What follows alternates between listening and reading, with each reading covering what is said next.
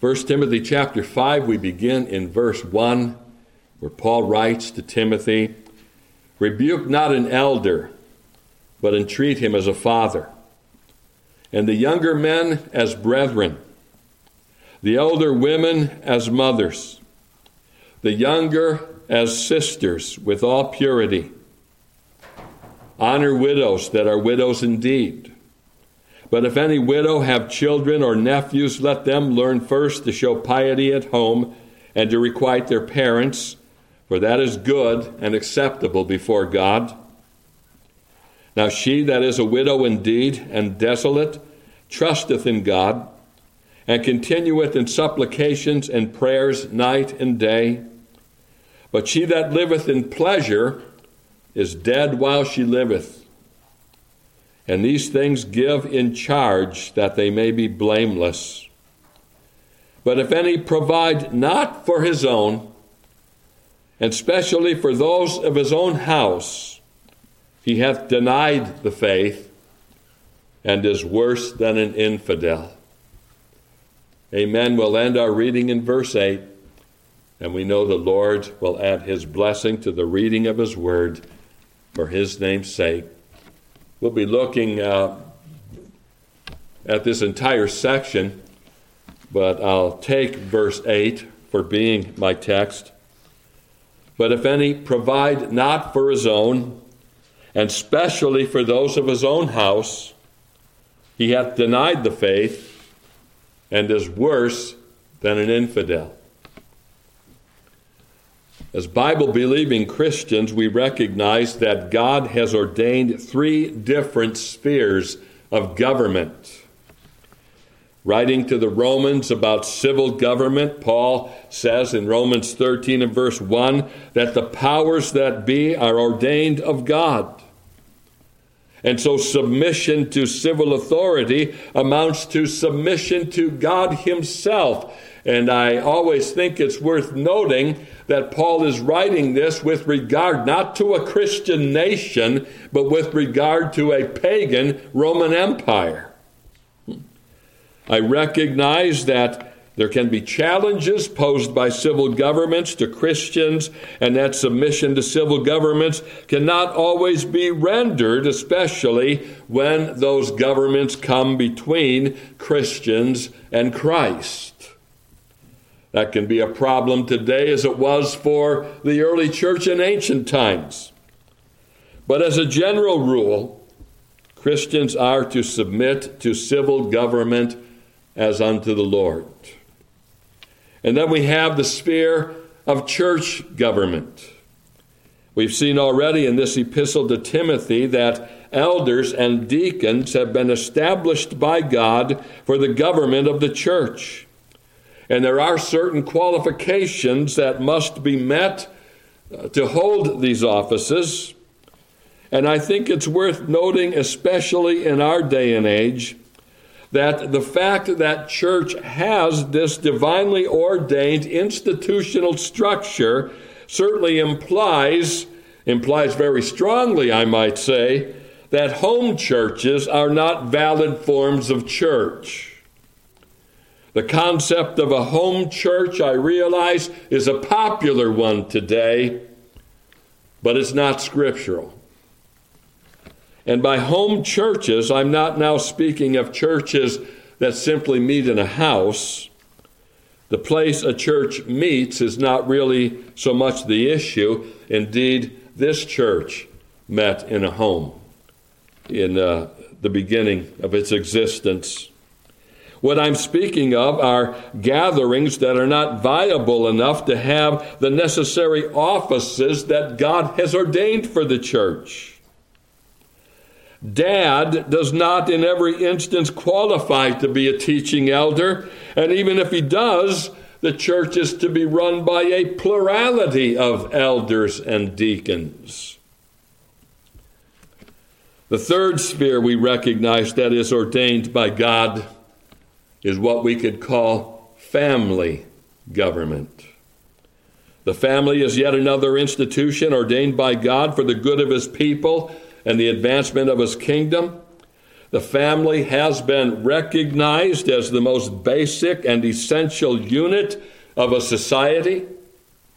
When the family breaks down, you can be sure that society itself breaks down too. And the Bible has much to say about the government of the home. The duties of husbands and wives and children are all elaborated in the New Testament epistles. The importance of this sphere of government under God's rule and the implication it holds for the validity of a Christian's profession of faith is brought out very plainly by Paul in verse 8 when he says, "But if any provide not for his own, and specially for those of his own house, he hath denied the faith and is worse than an infidel." And I find the verse to be very striking when it calls a professing Christian worse than an infidel for his failure to provide and oversee his own house. You'll notice it doesn't say that he's as bad as an infidel, but that he's actually worse than an infidel. The implication is that even in the world of infidels, you find such a standard met by those that provide for their own.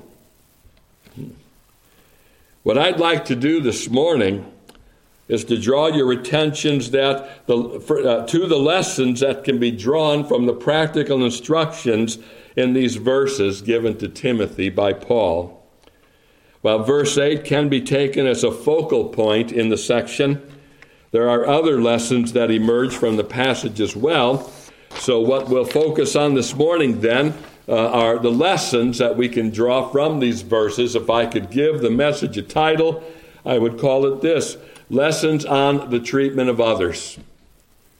Lessons on the treatment of others. And I have three thoughts I want to leave with you in connection with this theme. The first one is this. First lesson: family relationships set the standard for our treatment of others. Family relationships set the standard. You'll see that here. We'll look at these verses. They set the standard for our treatment of others. Notice how Paul begins this chapter in verse 1. "Rebuke not an elder," he writes. Now, most modern English translations recognize this word elder not to be so much in this instance pertaining to the office of elder, but more generally to anyone who is up in years. "Do not rebuke an older man," another English translation renders it. And then there follows the standard that should be followed for dealing with older men. "Rebuke not an elder." And now notice the contrast. Here is where the family standard comes into play. "But entreat him as a father."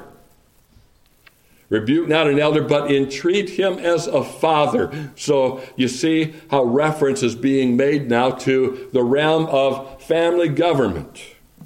"Rebuke not any older man, but entreat him as a father." Do you see in those words the family standard? The older man or the elder is to be entreated or encouraged or appealed to as a father.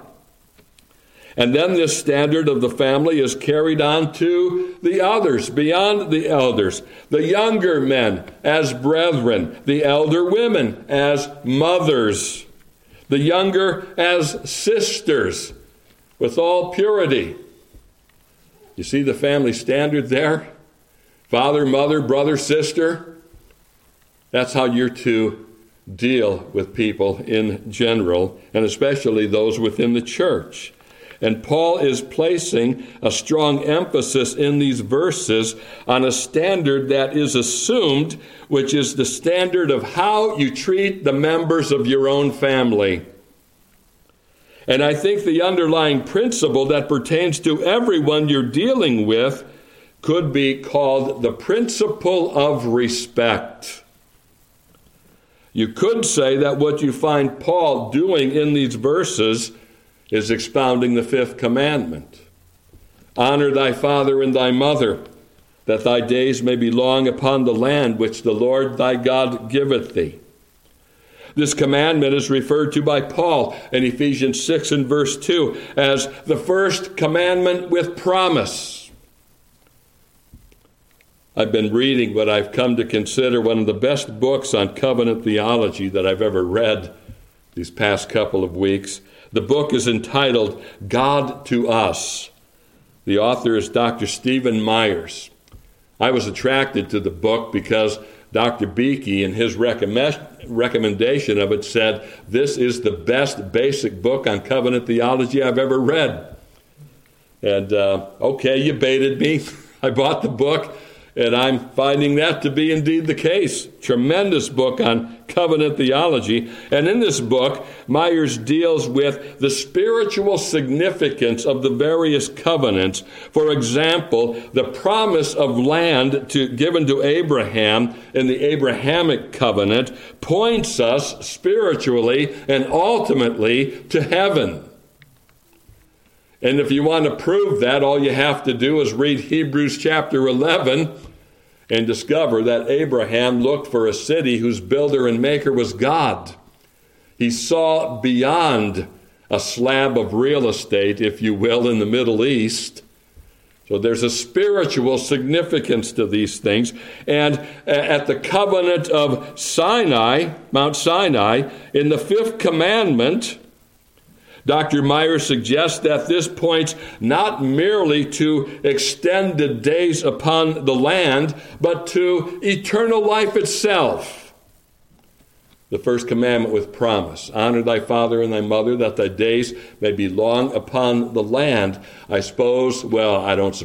know you can draw the practical application from that you'll live longer, you'll live more peacefully as that command is obeyed. But that command has spiritual significance as well. It points to eternal life.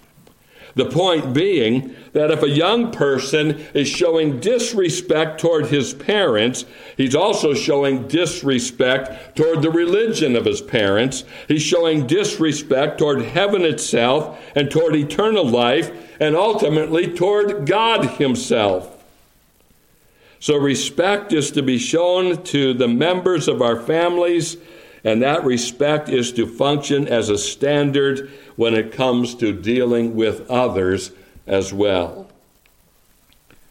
The section of our shorter catechism that deals with the Ten Commandments provides a very good analysis of each commandment by asking questions not only about what the commandment is, but what is required in any of the commandments, and what is forbidden in any of the commandments.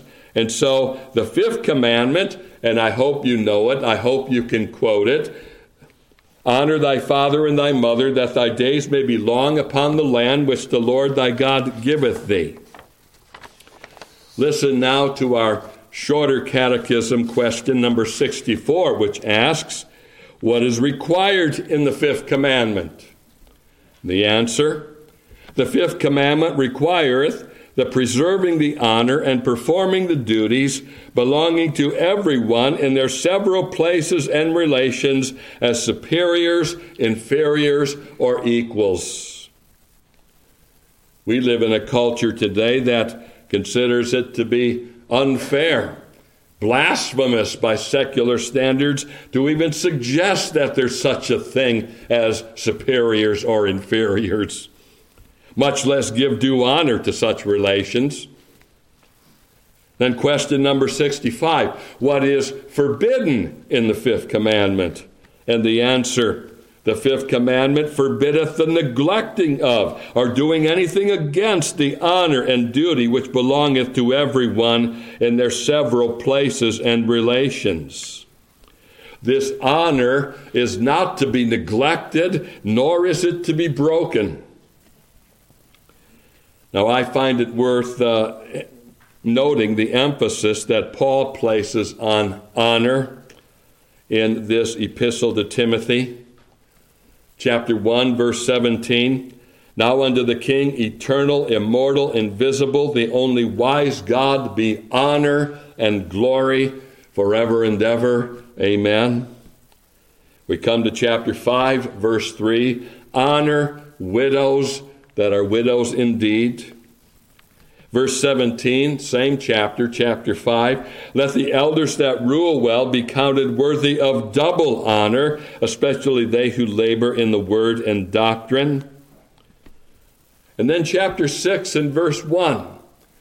And this one is certainly a verse to contemplate. Let as many servants as are under the yoke count their own masters worthy of all honor, that the name of God and his doctrine be not blasphemed. So even in the existing institution of slavery in ancient times, in Bible times, here Christian slaves are being called upon to honor their masters. And then the reason is given for this honor. And it's not because slavery was or has ever been considered a legitimate institution, but the reason for this honor, which is to be rendered toward masters, is that the name of God and his doctrine be not blasphemed. Paul addresses this same matter in Ephesians chapter 6 and verse 5. Servants, be obedient to them that are your masters according to the flesh, with fear and trembling and singleness of your heart as unto Christ. This obedience that is called for is unto Christ. Peter adds a very important detail to this obedience when he writes in 1 Peter 2 and verse 18, servants, be subject to your masters with all fear, not only to the good and gentle, but also to the forward, he writes. Do you see the important detail that Peter is adding there? Obedience was to be rendered not only to the good and gentle, but to the forward, or in other words, to the unjust or the harsh masters. Render honor to them too, show them respect. That kind of pulls the rug out from under the notion that is common today, that our obligation to others in their places as superiors or inferiors is wholly dependent upon our estimation of their character. It's not what the fifth commandment calls for. And if you find the fifth commandment to be difficult to follow because of a difficult boss or a parent that does not in every instance deserve your respect, you need to consider Christ himself. Nobody was ever mistreated or more abused than Christ. Nobody has been treated as unjustly as Christ. Nobody is deserving of more spite or contempt than those who took Christ and flogged him and spit on him and buffeted him and then nailed him to a cross. And yet 1 Peter chapter 2 verse 23, speaking of Christ, says, who, when he was reviled not again. When he suffered, he threatened not, but committed himself to him that judgeth righteously. He did not render the same kind of treatment to his persecutors that he was receiving from his persecutors. He bore it. He bore it patiently. And he committed himself to God. So Christ himself sets the standard. And if we're to be like Christ, then basically we're to show respect to those that we deal with. I get a little bit perturbed with Facebook posts by Christians that fail to do this. When you get pulled into the world using derogatory words or phrases in your criticisms of others, then you've sunk to the same low level that the world lives in. Rise above it, Christian. It can be done, you know. It is possible to be critical without being disrespectful. And so much of your testimony is contingent on that. All you need to do is remember Christ And remember the family standard. Rebuke not an elder, but entreat him as a father, and the younger men as brethren, the elder women as mothers, the younger as sisters, with all purity. Honor or respect, you could say, is the watchword of these verses. But let's move on to the next lesson. I only need to briefly touch upon it because I've kind of included it under my first point. But here it is. Living by the standard of family relationships can be challenging. Okay? Living by the standard of family relationships can be challenging. What comes out most clearly in these verses is the truth that we all need to be dealt with on occasion. When Paul writes, rebuke not an elder, but entreat him as a father, the implication is that even though he is an elder, he may still need to be dealt with. Paul is not suggesting that older men or older women should never be dealt with. Indeed, they must be dealt with. Paul's concern here is over the manner in which they're dealt with, not whether or not they should be dealt with. So elders are not to be rebuked, but encouraged or appealed to or reasoned with. And the same applies to elderly women as well as young men and young women. We all need to be dealt with because none of us are perfect. We're all sinners, sinners saved by grace, but sinners nevertheless. Or perhaps I should say that we're all still Christians that still fight against the carnal nature that still resides with us, and because of that, there will be occasions when we need to be dealt with. We read earlier today from Job chapter 32, and I chose that chapter to read because I think you find in the character of Elihu a perfect example or illustration of what Paul is dealing with. You may recall the character Elihu.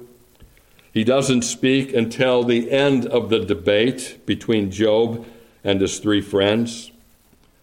Eliphaz, Bildad, and Zophar have all gone multiple rounds with Job by the time we get to Elihu. Actually, they've gone 3 rounds, or Bildad and Eliphaz have gone 3 rounds with Job. Zophar, who appears to be the most temperamental of the 3, only goes 2.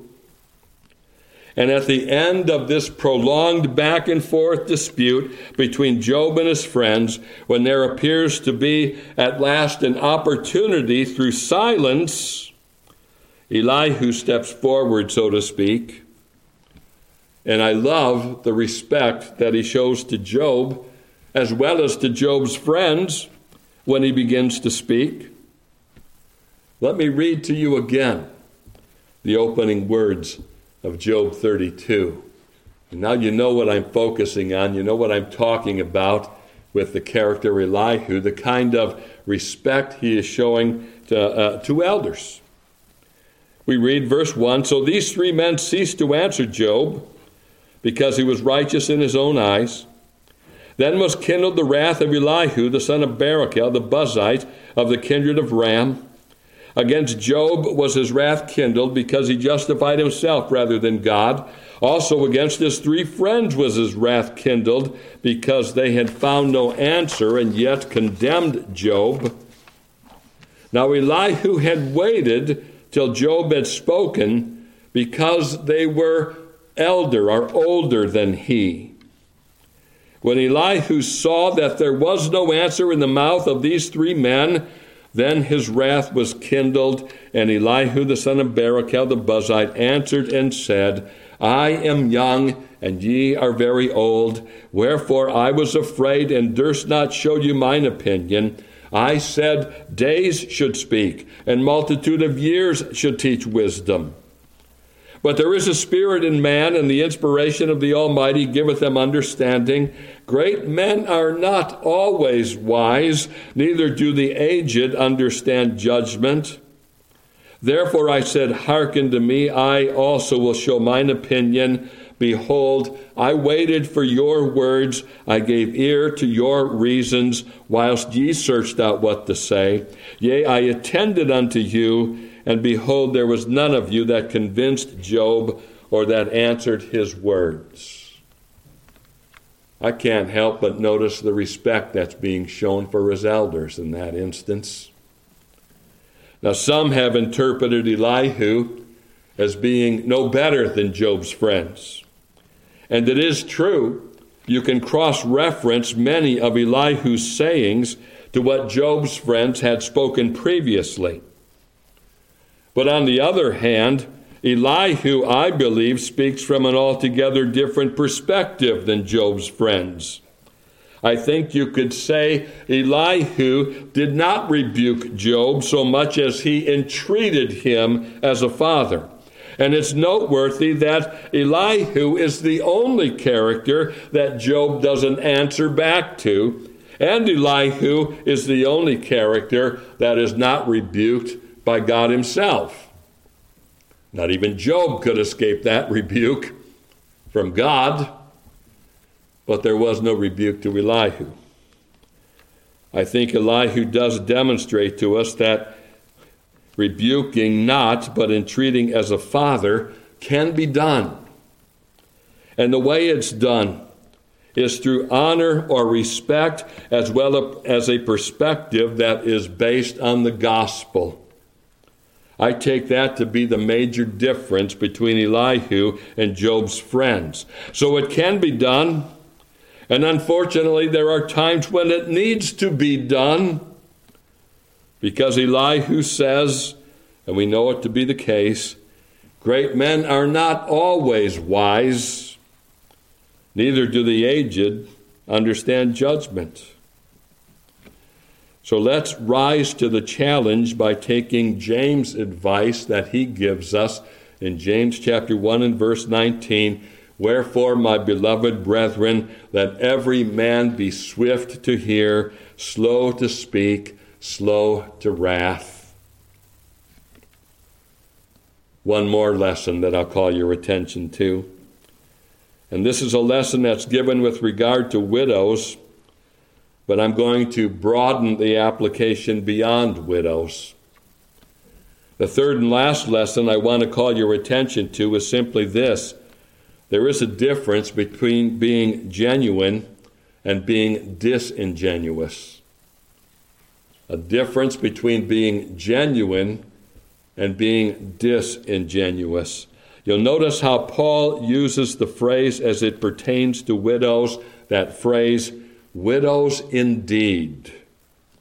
Verse 3, honor widows that are widows indeed. Verse 5, now she that is a widow indeed. Verse 16, if any man or woman that believeth have widows, let them relieve them, and let not the church be charged, that it may relieve them that are widows indeed.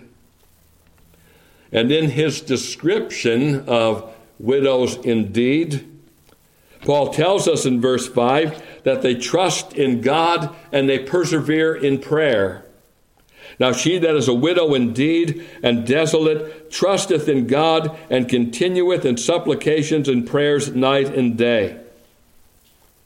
Widows indeed are further described in verse 10. Well reported of for good works, if she have brought up children, if she have lodged strangers, if she have washed the saints' feet, if she have relieved the afflicted, if she have diligently followed every good work. You could describe a widow indeed then as one who believes in Christ and demonstrates her faith through service to her household and service to the saints of Christ. And this kind of widow is contrasted in verse 6 to one who lives for pleasure. But she that liveth in pleasure is dead while she liveth. My, what application we can draw from that in our culture and in our day and age, when it seems that not only widows, but people in general, men, women, boys, girls, older, younger, living for pleasure.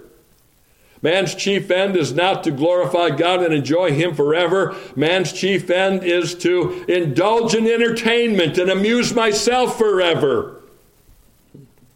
So the cultural norm goes. And would you notice what Paul says about people that fit that category? They're dead. They're dead even while they're living. They're spiritually dead. They're not really Christians, in other words. It's not hard, therefore, to look at the character and conduct of a widow indeed and conclude that basically she's a Christian indeed. What's described in these verses, you see, broadly speaking, is true of all Christians. They're saved to serve. They're saved to do good works. Those works begin in the home and make their way out from the home. We were contemplating this a little bit this morning in Sunday school, the emphasis that James places on faith and works. We didn't cite this verse, at least I don't think we did. James 2 and verse 18, show me thy faith without thy works, I will show thee my faith by my works. And then Paul adds to his charge to Timothy in chapter 5, verse 7, and these things give in charge that they may be blameless. This is how widows indeed, or more broadly speaking, Christians indeed, pursue being blameless. And the word blameless in this chapter is the same word that's used as the qualification for the office of elder back in chapter 3. So Christians are to pursue the path that leaves them blameless. And a large part of that pursuit amounts to rendering obedience to the fifth commandment and making the family standard the standard by which you deal with everyone, which simply put amounts to honor and respect. So, Christian, learn the lessons of the fifth commandment that Paul sets before you today. Family relationships set the standard for how we treat others. This standard presupposes, of course, that honor and respect permeate the family. This isn't always easy because no one is perfect, not even those that are well-seasoned saints. But we have Christ for our example. And we also have Christ as the source for giving us grace and wisdom and strength for such challenges that we meet in this world. And by making this family standard your standard for all your dealings with people in this world, you'll be well on the path to being blameless, and you'll be making your contribution to the building of Christ's church and the extension of Christ's kingdom. Oh, may the Lord help us all then to take His word to heart for His honor and glory. Let's close in prayer.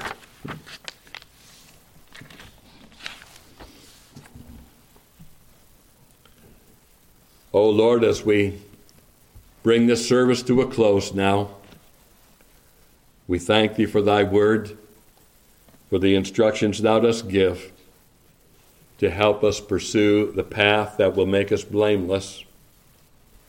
We can't deny, O Lord, that there are challenges to this, challenges from without, challenges from within. But, O Lord, we pray that Thou wilt help us to keep our focus on Christ, who sets a tremendous example for us. What marvelous treatment He rendered even to those that were so abusing Him. O Lord, we pray that Thou wilt help us to rise above the ways of the world that are so common and that grip us too easily. Help us to rise above it and be more and more conformed to the image of Thy Son. For we pray these things now in Jesus' name. Amen.